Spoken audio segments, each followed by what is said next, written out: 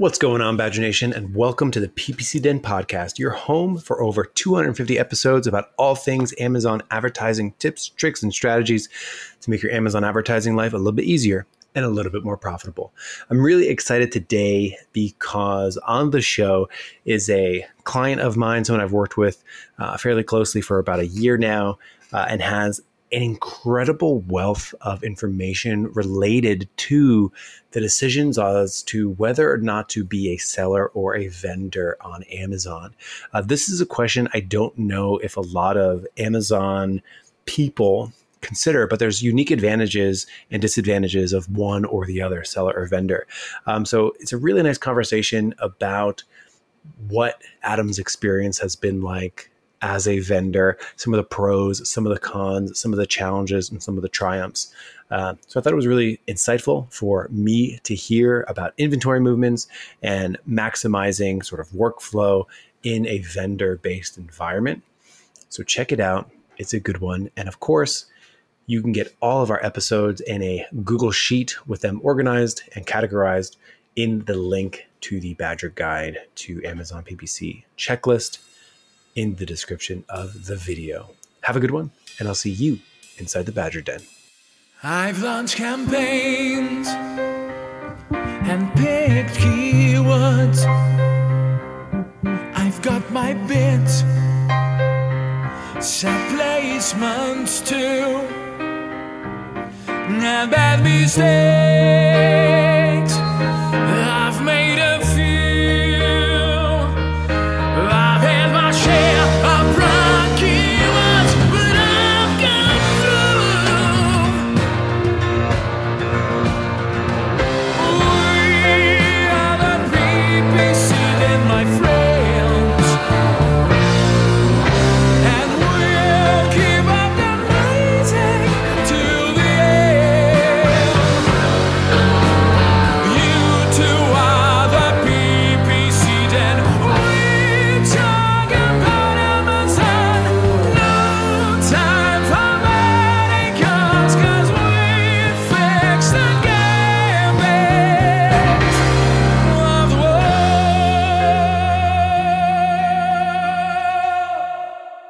What's going on, Adam? How are things in OKC? They're good, man. We've been doing a lot of business lately, and things are really good in the marketplace right now. Can't complain. Mm-hmm. You know, it's very, very rare on an Amazon-based podcast, which is mostly made for Amazon sellers, to have a vendor on the show, which I think is really interesting. Yeah, so this is a pretty special day. It's special for many reasons. We've been working together for a while now, and you tune into the show every once in a while. How's it feel to be on the Badger Den podcast? It's a great honor. Actually, I'm very excited that you guys ever even asked me to come on, and I hope I have some good insights today. That's what I'm really hoping for. How does this compare to other achievements in your life? This has got to be up there, number It's one. up there. Yes. Oh, yeah. Right on. So, one thing I remember very vividly, we were on a phone call with me, you, Clement, and Beth. Shout out to Beth. And we were asking you the question, like, why not just be a seller? Like, isn't it easier to be a seller? And you went on to explain some of the intricacies of being a vendor. So I think it's really interesting, and it could be really insightful for people out there. I mean, we were just talking before the show about a company who was trying to become a vendor, and then you got into reasons why maybe that doesn't exactly work for you right now. So I guess let's start at chapter 1 of this story. For anyone who doesn't know, who only took the seller path, can you just explain the vendor path? Like, what actually is the difference between a seller and a vendor? So sellers are usually for, like, if you have a smaller product offering, or if it's easily manageable, that's really the path for you. Is they built Seller Central for that specific purpose. Is if you are selling like third-party products, or like you are wanting to buy products and compete with larger manufacturers, or whatever it is your goal is for your company. If it is a smaller product selection, or if it is not a huge investment of time and energy into like this specific business on the side that you have. Like maybe Amazon's an augment to your regular business, right? But your product offering is small. Like it's mostly built off of product offering. But if you're a vendor, the invite only system is kind of an interesting way of doing it. They used to only be that way, where you have to get invited to be a vendor after you do well enough as a seller, like you move up. And that's kind of like the thought process that a lot of people have had, is that, oh, if I do well enough as a seller, then they're going to invite me to become a vendor. And then ipso facto, I am, we're a huge company comparatively to what we were. But it doesn't really work like that as a vendor. You basically, as a vendor, you get a lot more services and opportunities to grow the business in different ways. It's also, you get help to manage giant product categories that you don't normally get, that kind of support on Seller Central. So they offer you a lot of tools, a lot of opportunities, a lot of, abilities to help your business grow. But for us, it's like we have tens of thousands of SKUs. So and that turns into tens of thousands of ASINs. It's like, how do you manage all that? Well, you could just manage a giant team. If you're on the seller side, you could have a team of 30 people and you could manage all that. Or if you're on the vendor side, you could have a smaller team. You'd still need a team, but you're going to be a smaller in nature. And then you kind of pay for the services of Google to help augment your business, so that you don't have, for Amazon to augment your business, so that you don't have to do all that work yourself, and kind of can get some insights from other folks that work at Amazon. I guess that's the payoff. Yeah, that's definitely, I was looking back at some of our content in 2017. I made an infographic, sellers versus vendors. And it did mention that. It was like, oh, you start as a seller and then they'll eventually invite you to be a vendor, which means you're a gigantic company. You're a Samsung, you've succeeded. Right. And, at the time, what do you think the pitch was? Or like, what do you think the story is that people have, or it's like vendors are maybe bigger, better than sellers, so to speak? Like, what is the pitch to become a vendor? It's really interesting. They just basically tell you that, like they think that, they could help you, create new methods for you to sell products within the Amazon platform.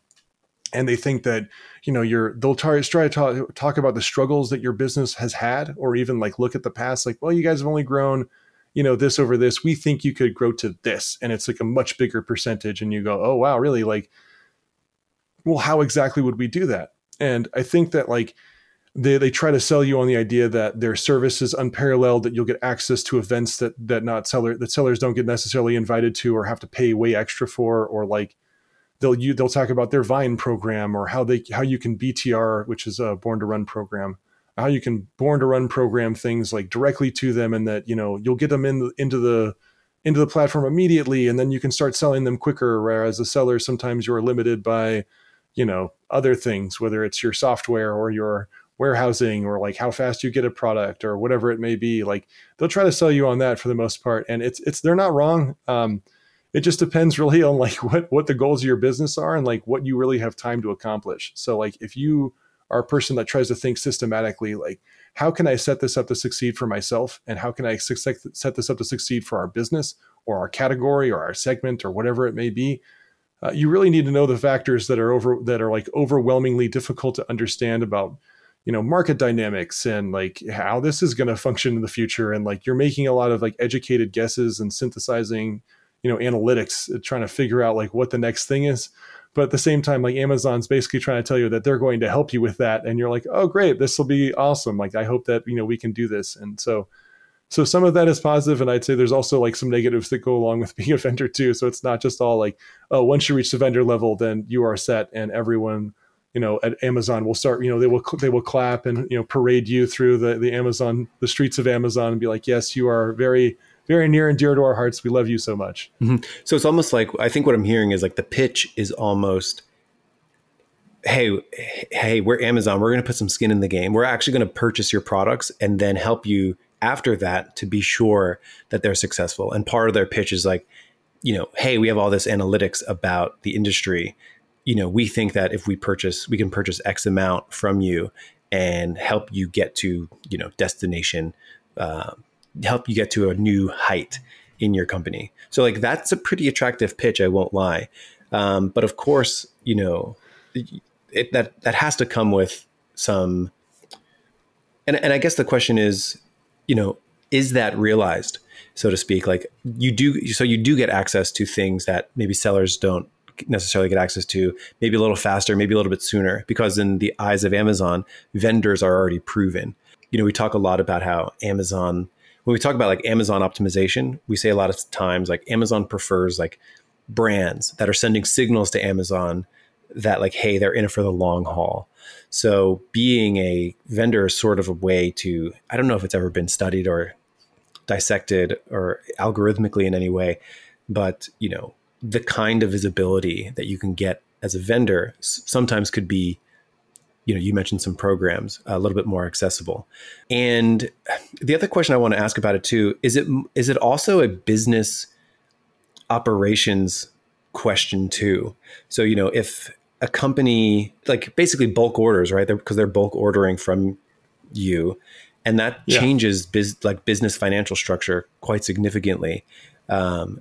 Is it also a question on like business operations? Like how does the e-commerce company want to operate? Yeah, if you're selling like single units of things, it becomes not difficult, but it becomes exponentially complicated. So Amazon has a lot of different services. One of them is a bulk services program where you can sell by the pallet or by the case or by a hierarchical structure of products. And so you think, oh, cool, like I'll just sell this by, I'll sell this by a, what's it called, a pallet of this or multiple pallets of this, and then I'll take advantage of that structure. But the thing that Amazon doesn't necessarily tell you all the time is that they want discounts for buying in that bulk. So like if they'll like, oh, we need a 3% discount for this and a 1% discount for this. Like, for instance, if you're doing like full truckload, they want a discount for that. And they'll only do full truckloads for one item specifically. So like if they're buying a full truckload of just one product, great, because that's the process for you. If you give them a small discount for that, it's probably worth it because you're saving a lot in the long term by not having to house all that stuff in your warehouse, and they're housing it there and they're selling through it so quickly that they just need as much of it as they can possibly get. Like that's a great business solution for you. But if you're selling one thing at a time and a case back of one, then you're not going to, how many units it would take to fill an entire truck or even to fill an entire pallet. It's like, that's not always the method that they want to receive products in. So from an operational standpoint, it's difficult too, because now we're talking about forecasting and we're talking about what your EDI level is. So like some places have EDI is electronic data interchange, and it's like systems speaking to systems for data. So it's like, okay, do you have this product in your warehouse, and your product, your whatever your ERP system is will tell you like, oh, we have this amount of units, you can get this many right now. And they'll say, okay, great. I'm ordering that. And it'll say, cool. And it will acknowledge those things. And there's like this entire number system process for doing that. Well, if you don't have a person that's already like in a EDI position, it's going to be really difficult to learn that. I don't know if you could necessarily hire somebody to just do that like one time and that's it, because we get back and forth with systems where our systems are not understanding each other. And that happens, I think, as you know, working with API, it doesn't always work in a straightforward way. That just is kind of how technology is. Like you have to program almost every single potential outcome so that when it does happen, that it knows that, so that the system knows what to do rather than error out. Like, mm-hmm. is that a fair thing of mm-hmm. how you normally deal with API? The API is sometimes you'll ask a question and it won't answer you, and you'll have to ask it, and it won't tell you that it didn't answer you. So you have to ask again. You have to remember to ask again. It's very frustrating. See, I know that you know the API better than I'll ever understand it, but it's like one of those things where I understand that there's a lot of pitfalls in it and you're trying to avoid those. And it's the same thing with EDI. You want to make sure that all your order acknowledgments, all of the things mm-hmm. that it's saying that it's going to be able to provide, that you actually are operationally able to provide.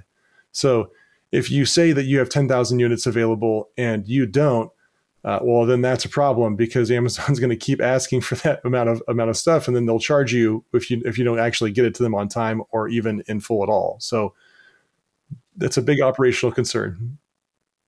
EDI, electronic data interchange, is something that I hadn't heard of previously. So it almost makes me ask the question, I have to imagine vendors and companies that operate at scale are going to have software that I've never even heard of, where you're inventory is talking to many different places to ensure stability. Would you say this is like a unique challenge just to vendors?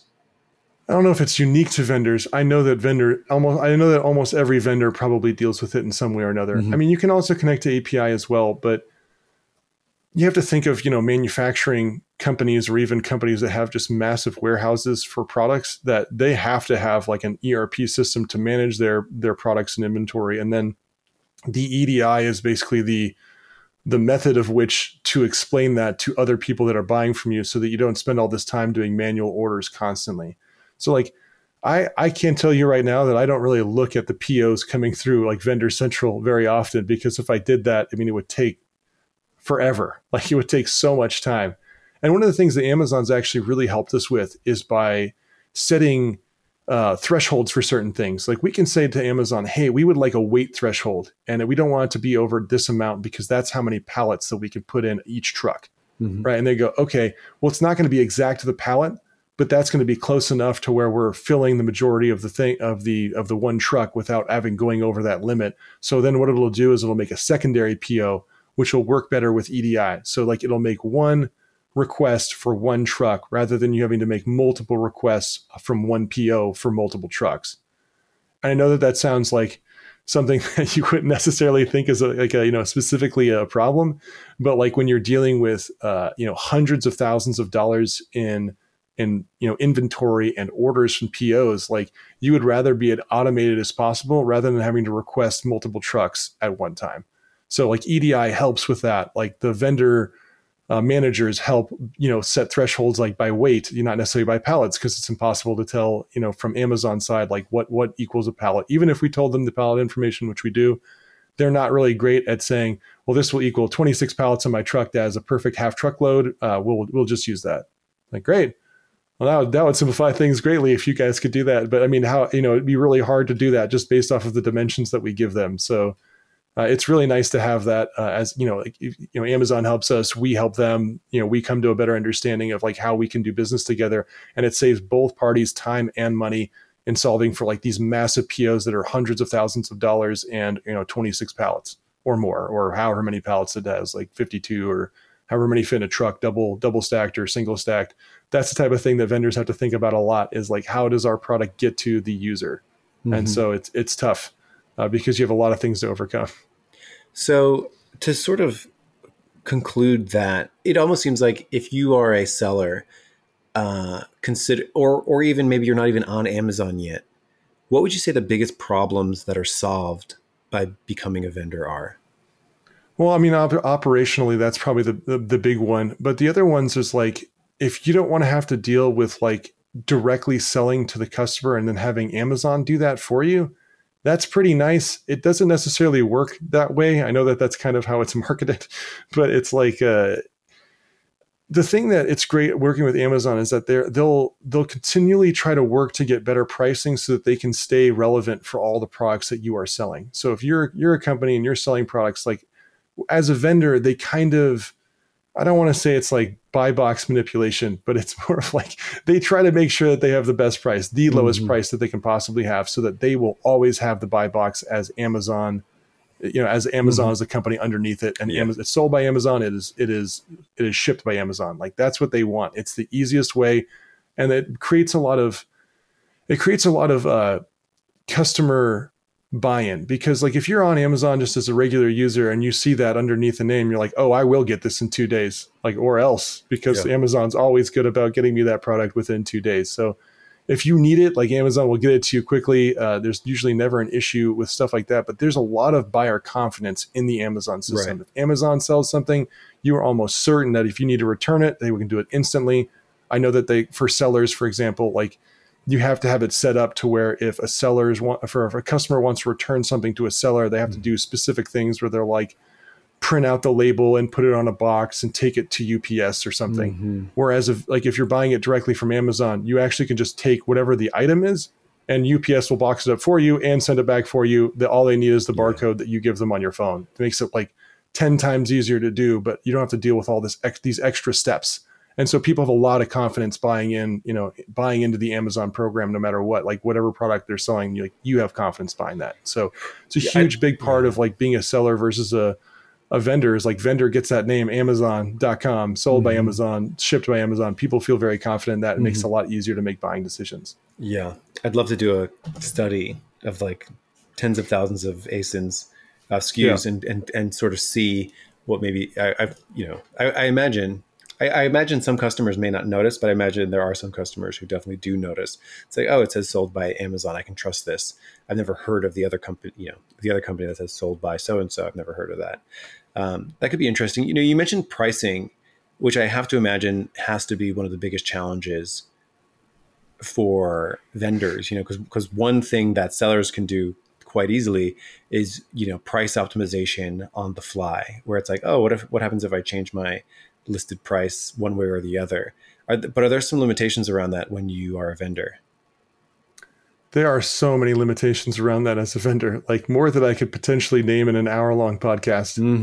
Like a lot of the interesting things about like the pricing structures that Amazon has is they'll use a lot of different metrics that are internal metrics to their systems. There's ones that they don't tell you about as a vendor. There are some that they do tell you about. Like one that they do tell you about would be net PPM, which is pure profit margin or product profit margin. Either way, it's like basically the same thing. But they use that type of metrics to say, well, we're making this amount of money off of these products that you sell. We would like that percentage to be X, Y, or Z. And you're like, okay, well, I mean, I would like my net PPM to be high too, because that means the more that I sell to you and the more that you're selling, it incentivizes Amazon to sell more. So like that may affect organic rankings. That may not affect organic rankings. They will not specify that it affects it, but I would assume for the most part that it does affect it, because like, why else would it be such an important metric for them to get other than like making sure that they're making money on their back end? So like, if you have co-op agreements with them or whatever, like they're already getting money back in rebates from you, that's how most businesses work from the industrial distribution model. But when you're working as a seller, like you can change your pricing on the fly every single day. When it comes to working and getting your pricing changed with a vendor manager, if the price is lower, you can just literally put it in Vendor Central and it'll change basically within the 24-hour period since you entered it. When you want to increase the price, that's really the problem. It's not decreasing prices, it's increasing prices. When you increase your pricing as a vendor, you have to jump through a lot of hoops. And I mean, like, it takes, I think at the longest time that it's ever taken has been 8 months for us to get a price change on an item. And a seller would probably sitting behind listening in their car right now, thinking to themselves, that's an insane amount of time to wait for changing prices. I can just change my price right now and I'll be fine. But it doesn't work that way for vendors, because Amazon wants to make sure that they're making that percentage for themselves, and that it's a cost-effective method of a checks and balances system. So it has to actually go through a process where your vendor manager, and now they've actually changed this recently to where not only a vendor manager has to approve it, it actually has to get approved by, I guess, I don't know what they call themselves, like T6 or T7s, or like level 6, level 7 people have to like a VP will actually look at some point, will take a look at your pricing to actually make a decision on. And this is more of a beta program that they've just implemented for vendors. So not every vendor has it, but as you can imagine, it's difficult to navigate because it's changed. It's changed every 6 months that I've been working with as a vendor in the last 2 years for how we do new pricing. Yeah. I mean, so far that's one of the biggest cons, because I saw somewhere like a marketing stat that, like, if you were to list all the activities that you could ever do to influence your conversion rate, pricing is the easiest one to do, because like if you consider it versus like optimizing a headline or taking your product photos or recording videos or doing anything else, it takes 35 seconds to go in and reduce the price $1 or increase the price 40 cents to try to influence conversion rate. It's interesting to just to sort of circle back the PO system in general. You mentioned it earlier, but that's something that has to be very foreign to a lot of sellers who buy inventory and then sell them one at a time. if there is a seller who is considering becoming a vendor, like how does that change someone's business to go from selling these one at a time to getting a purchase order for, I mean, I don't exactly know how many units it would be for, but I imagine they can be quite large. So as a vendor, you have to have coverage across the entire country.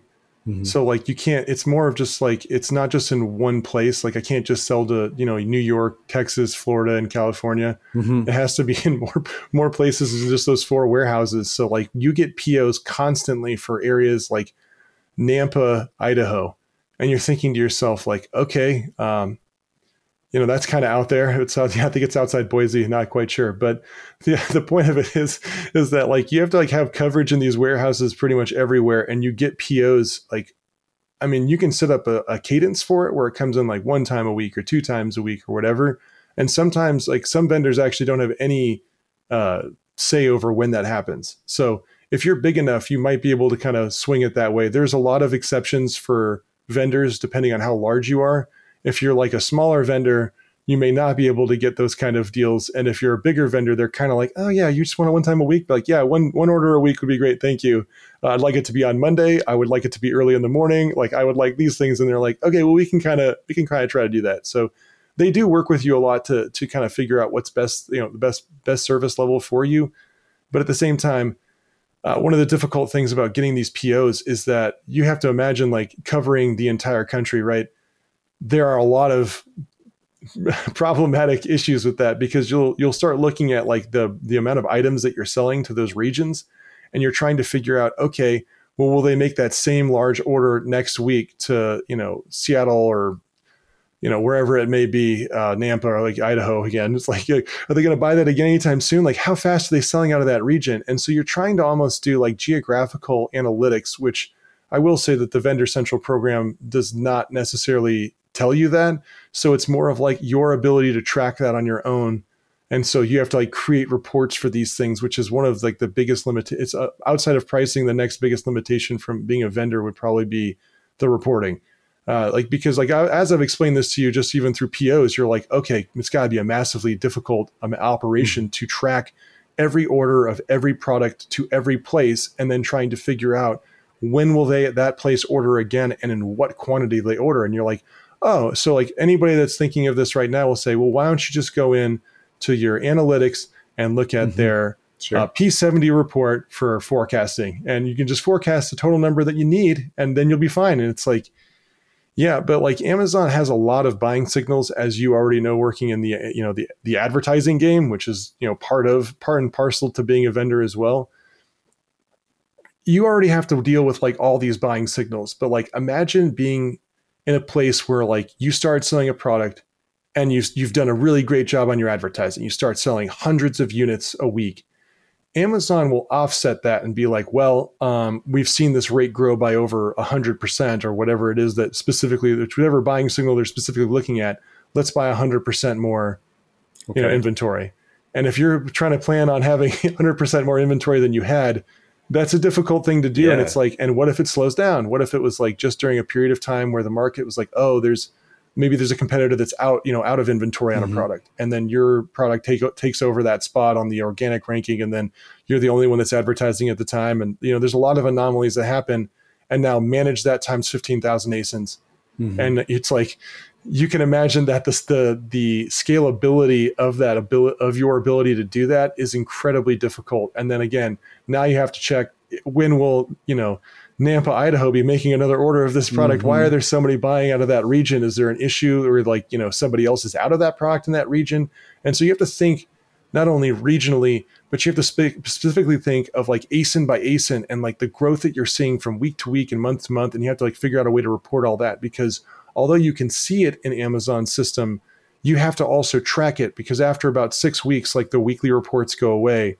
From each week, you lose one more week. So it's like you can check that, but you kind of have to have a really like an operationally savvy team that's able to like, go through these things, figure them out, understand the analytics, understand what Amazon's trying to buy, what they're trying to do. Like, are you a niche in the market, or is this a new thing? Is it an anomaly? Is there some sort of other market dynamic going on? There's just so many different, metrics to track, on top of POs, which is just another thing that you're like, okay, well, that's on top of all. I can see where I'm selling my products to, but I have to like create a list geographically of where that goes, how that functions, what statistics are telling me what, and then be able to prepare the amount of like, your supply chain team to be able to manage that. And as a vendor, that is an incredibly difficult thing to do if you're, making tens of millions of dollars a year on like, hundreds or maybe let's just say thousands of products. You're getting into this cycle where managing the process for figuring all this out simultaneously while also just doing all the other things that you're trying to accomplish. Like, ads would be a great one, for example. Like you're still trying to do advertising on top of all this organizational structure that you've had to build for this. Like, and as a seller, like you have the inventory you have. When you sell out of it, you sell out of it. And you're also forecasting as best you can, but you're not receiving a 100% increase in sales for a specific item. And let's say that your data is not great as a vendor, where you have the wrong unit of measure set up. This has happened to me before, working with different companies, where it was supposed to be set up as a case of 144, and instead it was set up as a case of 12. So they thought they were getting a really great deal on it, and they ordered I think over $1 million of one product, and there's like, well, we don't have that many of these on hand for just one order day. Like if you order like, on a Monday, it's like, hey, yeah, we need like 200,000 units by Friday. Thanks. And you're like, well, we don't warehouse that many. It's not possible for us to get that to you. And even if we did warehouse that many, I mean, how are we supposed to tell all the rest of our customers that are buying it through our different distribution sources? Like, how are we supposed to tell them like, okay, well, we're out of this product for the next 6 months because we just used up all of the amount of inventory that we were planning having for the rest of the year. So it's stuff like that where it's, becomes vastly complicated over time, and it's very difficult to track. So you have to like create your own systems to solve a lot of these problems, because Amazon's not going to necessarily do that for you. I feel like you just made a case for the last few minutes to not be a vendor, that it's logistically more challenging. But think of this, like I don't have to touch any of those orders. Like I don't have to physically handle a single PO. I don't have to do the geographic analytics. I don't have to do the year over year checks on all this inventory. Like if we have the inventory, we have it. If we can fulfill it, we can fulfill it.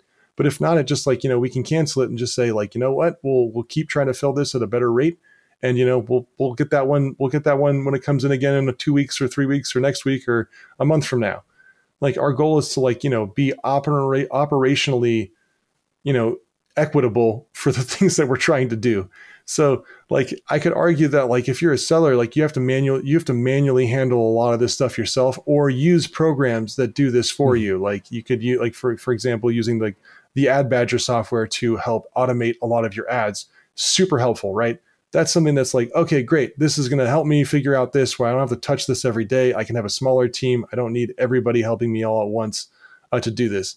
And so as a vendor, like from an organizational standpoint, I don't need a team of 50 people to manage all this stuff. Like I can kind of just manage it as it goes and like see these things over time and react slowly. In the military, they use a phrase called slow is smooth, smooth is fast. Yeah. And so it's like, I would rather go slow and smooth, because smooth is still the fastest way for me to sell my products. Mm-hmm. And like, if the process itself is smooth, and we all know what it's going to be, it's like, okay, well, we didn't have that this week. We'll get them next week. Like we'll just keep getting out there, managing this as we can. But like, I'm not going to have to geographically check all these places. But like, I'm moving from as a seller to a vendor. Like those are probably huge concerns that you have where you're like, oh my gosh, how does this person manage all these things? Like, how does this company do this? Where it's like, oh, well, actually, we don't have to do all of this. We can just do the best that we can do with the time that we have, each week, and maximize, the other things that we're working on, like ads or, content adjustments or A+ content or EDI feed fixes, like any of this stuff, like even changing like, our fill rates by 3 or 5%, that'd be a much bigger investment of my time than trying to like fix, try to anticipate the market, conditions for this type of one segment that we're seeing growing a ton. Like it's a lot easier for me to do that, like focus on other things than, the overall health rather than just like one specific category. I think my last question is focused on the marketing side of it. Imagine, you brought someone in-house who's in charge of PPC, SEO, organic ranking, all of that, ACOS, advertising ACOS, total ACOS, that kind of thing. People generally have way more experience with sellers due to there's just a lot more individual sellers than there are vendors that they probably bump into. So I guess like if you are doing marketing for sellers and then you get hired by a vendor and you will do marketing for them, do you think there's any specific considerations that marketer needs to be making when marketing for vendor-based products versus seller-based products? Yes. You have to be incredibly discerning on a myriad of different topics when it comes to marketing. Like, so even, okay, so like say I am who I am, right? And I am trying to find a ad agency to work with that specifically understands the difficulties of being a vendor and also understands the intricacies of Amazon. That completely narrows my search into a very small subset of companies that could even manage or even handle that type of request. So like if you're just like a seller, you can just hire, I want to say anybody, but like if you can hire a lot of different companies because those places are used to working with, you know, the seller central side. They have an API connect, like they have all these different, you know, options for like tools and things that they have already built for sellers. When it comes to vendors, like not a lot of that stuff is available. Like there is no API connection to Vendor Central that you can use the Seller Central one as a connect, and it can pull reports from Vendor Central, but it can't necessarily manage the data from the platform itself. It's not a one-to-one API link, right? So it's like getting it third party from pulling reports on a regular basis. There's companies like Reason Automation that does this, where it'll pull the reports for you and create like a dashboard that will allow you to view data in a way that's like, okay, you've aggregated my reports for me. Thank you. That has been super helpful. But as a marketer, like it's really hard to find a company that would even be able to help you as a vendor because like your problems are huge. Like if I asked you, if I was like, hey, Michael, can you restructure my accounts real quick for Amazon? You'd be like, well, how many campaigns do you have? And it's like thousands. And you're like, okay, I'll do 10 a week. It would take, yeah. It's exactly. You like, I could do 10 a week on my own, and I have to restructure it manually because like it probably has a lot of parts and pieces in other places where there's things that are connected that maybe shouldn't be, and you kind of have to like break it down to its base level. So like as a marketer, like trying to understand the difficulties of I know I've used the word market dynamics like 4 times, but it's like you really have to understand markets and marketplaces, right? Like how do I sell on Amazon, and what are the first steps for things for me to do? Like when I stepped into the current role that I'm in now, I had a really hard time grasping like the previous work that had been done, because like I was like, okay, well, I think that they did this, and I think that they did this, and I'm not exactly certain like where this is going to. And so if I can tell a story here, I try to figure out what can I do, like what can I spend 80% of my time on that's going to give me like the biggest, or you know, the biggest benefit to the work that I do. And it's like, okay, so a lot of the things that I had to figure out first was content. Like what is my conversion rate at? Like some of these products convert at a very high rate. That's great. Some of my products convert at an incredibly low rate or don't convert at all. How do I fix that? And so like, I can go one listing by, you know, ASIN by ASIN through these listings, or I could try to find a general problem overall with each listing, and what's like the general problem with all of them. It's like, okay, well, they need better, you know, features and benefits, or content, or you know, naming, or they need, you know, all these, you know, they need better keywords. They need to be in the right categories. Sometimes Amazon, as a vendor, they will categorize your stuff in categories that is not yours. Like they'll put like, oh, this is for this. And you're like, no, that's not what that does. And it's like, cool, we put it in there. You're like, no, please don't do that. Don't put that in that category. And it's like, okay, it's already done though. It's like, yeah, but can you move it back? And they're like, no, we can't do that. And you're like, okay. So I'm really trying to figure out the best way to do this. And like, I have to do this for, you know, 10,000 plus ASINs. How do I do it? And you're like, again, like you're trying to find like bulk problems and solve those problems. So like, if I was a marketer and I was giving advice to anybody, is like, try to find the correlating data that tells you like what your biggest opportunities for change are, and then see what the investment of time is going to be to fix those, and then fix those like as you can over time. So like for us, it's been, you know, a systematic, you know, redistribution of our efforts every year, where we're like, I think we can do this. I think this will generate X amount of dollars in revenue. And so even though we've seen like double digit growth, you know, year over year for the last like 2 years that I've been at this current position, it's like, we know that if we put the effort in and we put the work into the things that we're working on, that we're going to see that benefit. But as a marketer from the outside, I think it would be very hard to see that when you first step into you know, a scenario like that, where you're like, I don't really know what to do here. I don't know what the biggest gain is. And then on top of that, having a partner like AdBadger, right? It's like, well, we can have you worry about some of those things. I can outsource the things that I can outsource because I don't want to have to build an entire internal Amazon team that's just doing ads if I don't have to. And maybe eventually I will. And that's something that I'll have to, I'm kicking the can down the road on that one. But, the point is that like you really want to work with people who are experts in what they do. And you have to find those places. And it's very hard as a vendor to find places that really understand the deep details of what you're going through as a vendor, the problems that you're running into, like inventory levels, forecasting reports, all these different, like problems of even like your sales are really high, but you've seen a drop off of your top 5 products. It's like, well, I mean, in my head, my sales are high, so I'm doing a great job on everything else, but maybe I should put more focus on my top 5 products.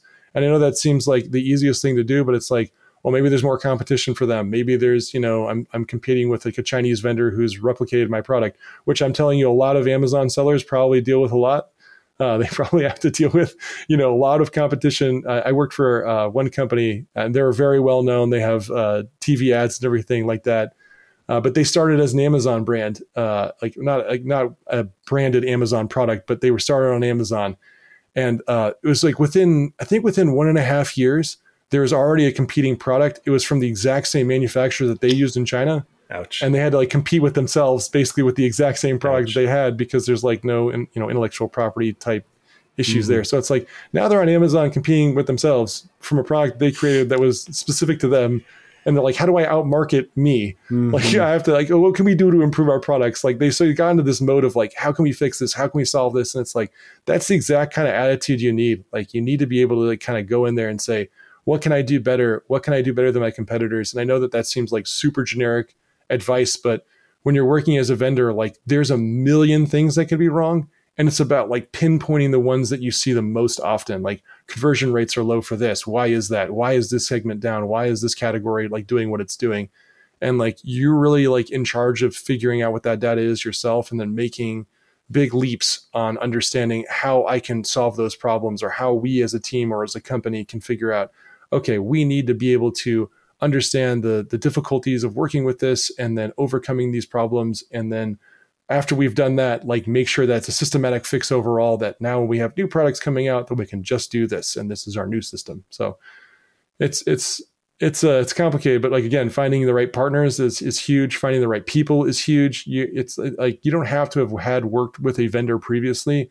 You just have to be a really analytically minded person and be able to kind of problem solve your way through the majority of the tasks that you're going to run into, because there's no way to automate anything, or I shouldn't say anything, most things in Amazon Vendor Central. So you're going to have to just do your best to find where you can go.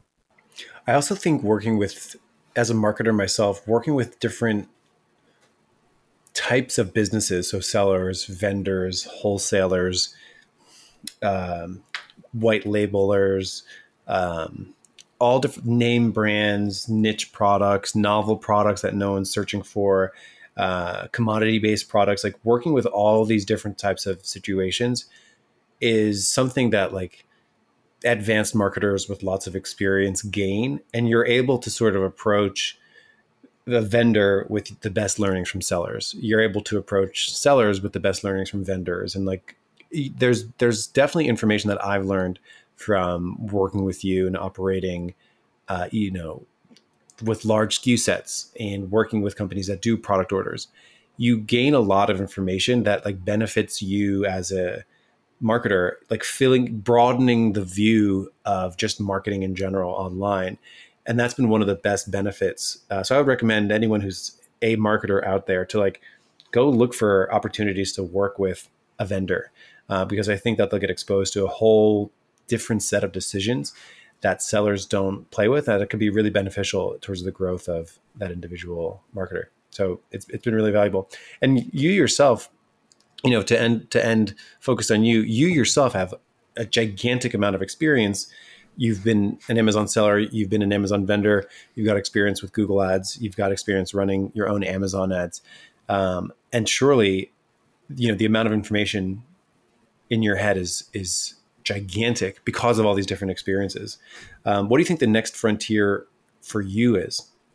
So we've really gotten into AI recently, especially when it comes to product content. But and we were talking about this before the show a bit, and it was totally off topic from what we were talking about today. But a lot of the AI that I think is kind of going to develop within the next 5 years will be much more data driven, and like it's not about the data that it has; it's about forecasting for new data, like making insights into how you can take analytics and say, well, this is what we've seen, but this is what's going to happen next. And I think humans, I shouldn't say humans, like I'm not one. I think we as humans, maybe that's better. We as humans have a problem where we're so focused on like maybe what's happened or what we think might happen that we don't really open our minds to other things. And one of the best things about like a chat GPT, for example, is like, hey, give me 4 other ideas that are like this or 4 other outcomes that could potentially happen based off of this, synthesize this data, tell me what it means. And then let's go from that data set and see if there's like, okay, find 5 more. It's like, you just keep looking into it, like kind of figuring out like what is going to make the biggest difference. Cause like one of the things that I like doing is I like looking at product margins a lot. And I like to say to myself, like, okay, so what could be my potential outcome? Like how much extra money can I spend on advertising this product? Because when I sell this product, it brings in X amount of percentage more than any other product that I sell or whatever. And when you think about product margins, I know that this is pretty basic in the sense that like, oh, you sell more stuff that gives you the best margin. Yeah, obviously. It's like, yeah, it is obvious. But like, I've had to create systematically ways of making that a not just part of our business, but a focus of our business. So like I take all sorts of products that haven't sold previously and I go, let's see if we can sell these ones a little bit better because I think that the margins on them actually make up the difference. So like, what are we not doing in this marketplace that we could be doing? And if I could get into the future, go to like, Data GPT and be like, hey, can you take a look at all these and tell me where I'm not doing a great job? Because like, I feel like looking at a chart is great. And like seeing the, the numbers come in overall is great. Or even looking at the numbers on product to product, week over week, month over month, that's great. But like, there is a lot of stuff that I'm missing. And it's like, cause I am a human. Like I can't aggregate all this data together, especially as a vendor. And we talked about this being a specific issue that vendors deal with a lot is like, how do you aggregate all the data that you have from Amazon and how do you turn that into something that you can use? And so like every single vendor probably has a completely different idea of how this exactly works. And it's something that I think Amazon really struggles with too. I'll give you an example, and this is probably more into your expertise level. But I asked Amazon a few days ago, I said, hey, I know that you guys just created the products beta tab for like being able to kind of see how well a product is done, like just by itself throughout all the advertising on Amazon.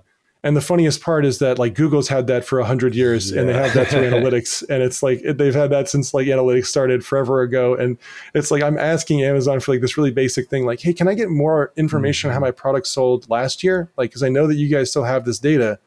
Can I have access to it? And the person at Amazon responded with like, you could technically, but that's not something that they built into the system because of their infrastructure of the coding. Like they'd have to like redo the old version of it in order to work with the new version of it.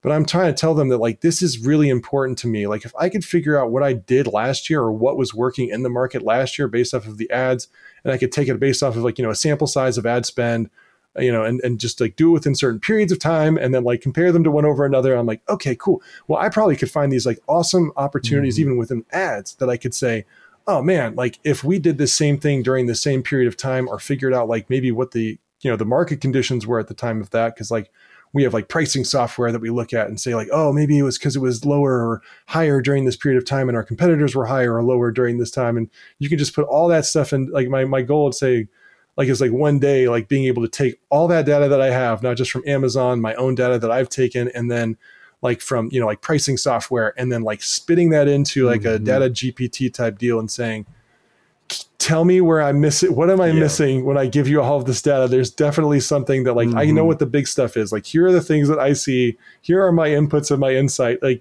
can you look at this, computer and figure out where I am missing stuff?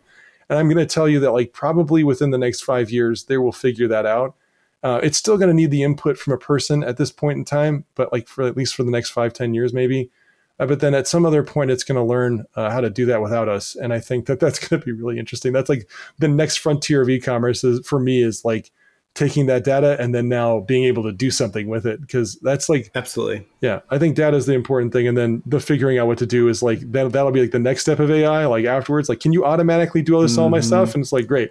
Yeah, I'm just going to go into Amazon ads. I'm going to change all this stuff for you. I'm going to automate this. I'm going to automate that. I'm going to do all these things with like software like AdBadger has created, like interface with it, please. And then once we do that, it'll be, it'll be the new Wild West of ecom, because you'll be like, oh man, the people that are using this are like a million years ahead of everybody who's not using it. Yeah. I had the same thought change for me recently, where like 6 years ago, 7 years ago, 10 years ago, we would try to do like Google Analytics. It just sort of tells you the last step. It's like, oh, okay, like people purchase this stuff from you. It's like, okay, great. And it's like, can I go up that funnel and like see what happened before that? And it's like, well, maybe not. Like cookies are going to get lost. You can't really connect all the dots. But like they try like, okay, this many people found you through Facebook ads and this many people ended up purchasing. And I always said like, imagine you had like every single action, every single potential customer ever took. Everything that was searched, everything that was clicked on, the time spent per page, like how far they scrolled on every page, all the analytics that led from all the purchase, like it'd be a mountain of data. And I used to say like, even if you could track everything, it'd be so overwhelming you wouldn't know what to do with it. Similar to what you described, where it's like you have all this, all these data sources that are everywhere that like aren't talking to each other. So like the data's out there kind of, but like it's like too hard to pull it all together. That's definitely like a step that will be conquered over the next few years, where it's like, oh, okay, like all this data is everywhere. I can like now connect all the dots and pull out some insight. Like that, I think is definitely a new frontier for digital marketing. What's the craziest thing too is that Amazon and Google actually have all of that information. Like they know how far you scrolled down the screen. They know what you're looking at. They know what you clicked on. Yeah. They know everything. And it's like, it seems like such a small step to like give people like advertisers the opportunity to like look further into it. Like, where does my attribution fall? What is the first click? What's my middle clicks? What are my last clicks? Like you guys know that. And like, you don't necessarily share it in a succinct way where I can like look at it and be like, okay, how did this person get all the way through the funnel, right? Like they came in through the top, they went down to the bottom, like show me the steps. It's like, I just need to know what they are so I can kind of try to replicate them, right? And it's like with these, like because Google's like black box technology with like their Performance Max campaigns and like all this other stuff, like they've created a way for you to kind of like believe in that system, but also like there's huge stepping stones that they don't like really go into, like with like we talked about this earlier with brand campaigns, like branded keywords. They just use those like part of your Performance Max, and you're like, is there a version I can use Performance Max without those? And it's like, no, there's not. It's like you have to like, like the amount of data that these companies have is monstrous, and I think that's part of the reason why we don't see it. Because if you were able to see it, it would like scare everybody. I always say like. People that are like, oh, my phone's listening to me. If I'm talking about traveling to Greece, I'm going to see an Instagram ad for traveling to Greece. And I saw someone say they don't need to listen to you. They already know that you're talking about traveling to Greece before you even said it. I always thought that was interesting. Because like you're probably, the funny thing that people don't think about is like maybe they search for something in Greece recently and then they thought to themselves like, maybe I'll travel there. It's like, well, that's why. It's like you're giving them the signals to tell them what they're trying to tell you. And it's like your brain system and the input that you're giving Google or the input you're giving Amazon, like they're making decisions based off of all of your previous decisions. So it's like, yeah, you're right. Like they do know you in ways that like you probably don't even know yourself. And it's, the interesting thing about it is like, I know that they don't want to give advertisers, because people think of advertisers like in a negative like light. They're like, oh, these guys, they just figure out how to do all this stuff. Like, I don't want all these ads. And it's like, yeah, maybe you don't want all these ads, but at the same time, like you might not, and you may say that, but your actions tell us otherwise. Your actions are actually telling us that you do that. And you do like these things because you keep getting ads for them and you are probably buying something off of it. And it's like, so like you're giving us or advertisers or even, like Google and Amazon, you're giving them the wrong data. And it's like, it all comes down to like these subsets of data where it's like, the middle parts, right? Like I want to know what's inside the cake. I don't want to just see the outside of the cake. I want to know what's inside of it, right?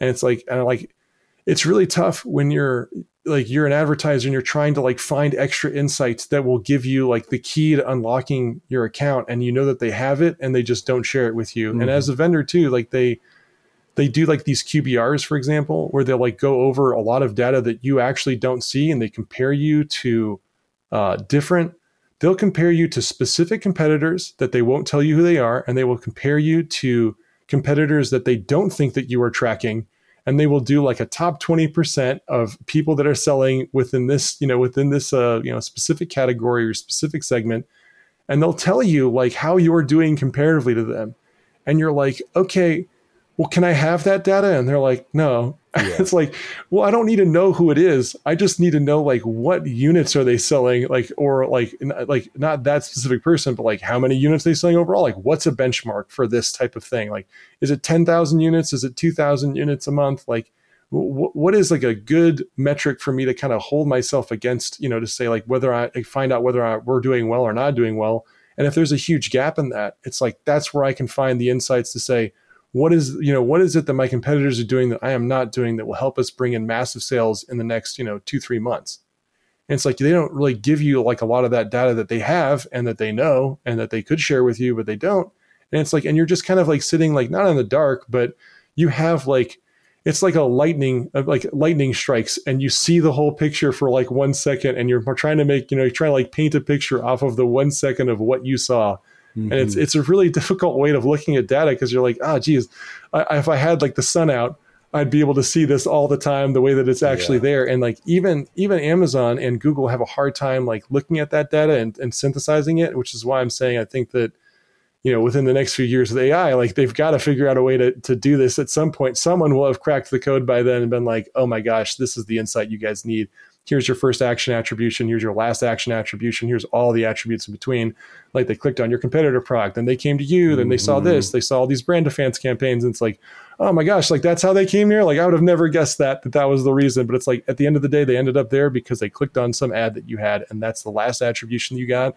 And that's the one that'll say it was the thing that they did. And it's like, yeah, but before that, I don't know any of that data, but they do. And I'd like to know what that is, because I think it's genuinely helpful for me to not necessarily beat other advertisers, but to figure out what we're doing wrong, and like what are customers looking for that we're not providing. Like at the end of the day, like it's all about the end user, right?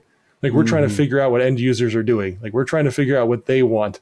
So we're trying to do what they want, and it's not exactly a one-to-one, because like a lot of your users are doing one thing and saying a different thing, and then they're also telling you like through their actions that they're doing different things. And so like you couldn't even ask like a person on a survey, like, hey, how do you shop on Amazon? They'd be like, they wouldn't be able to accurately depict it, but Amazon can. And so that's what I'm saying is like, that's what I'm hoping for. Like I'm hoping for that one day to just give us some of that data. And then again, if there is a data GPT that we could just like throw everything into, and it just synthesizes data across all these different points. Like, hey, have you looked at this ASIN lately? I'm like, no, I haven't. There's just 15,000 plus ASINs for me to look at, like 20,000. I could never have known that this one ASIN just needed some help, Maybe one day. Maybe one day soon. Yeah. We can only hope. And then I can give that insight to you, and then you can tell me how I can advertise it better. Like we can just start focusing on the ones that it spits out. Like, yeah, it'll happen eventually, I think. Well, Adam, we ran the gamut on vendors. I think there's actually more to ask and talk about with vendors. Future episode, hopefully. Adam, I didn't even mention, I love tech. I love your color changing microphone. I'm looking at mine that does not do that, and I'm feeling very inadequate. So, do you know where you can get one? Tell me. Amazon. There you go. Amazon, they have them there. It's crazy. Yeah. They have so much stuff on Amazon. Yes. Have a good one, and thank you so much for coming on the show. Yeah, thank you, Michael. Appreciate it. Hey there. Thanks for making it to the end of the show. As you can see on my screen, this is AdBadger's software tool that we use to optimize Amazon PPC campaigns that you can go and check out at the link in the description. We would love to personally show you around, answer questions, hear your feedback. We're really proud of the tool that we built over the last few years. We've been working on it since 2017, and I do believe that it gets better quarter after quarter, month over month. We're constantly adding and upgrading and improving it. So you can head over to the link in the description, sign up for a demo of our tool, and you can get all kinds of things like nightly advanced bid optimizations, a algorithm that I've worked on personally for years that I'm really proud of. So go ahead, check it out. Badgers bite, but we don't. And I'll see you inside the Badger Den.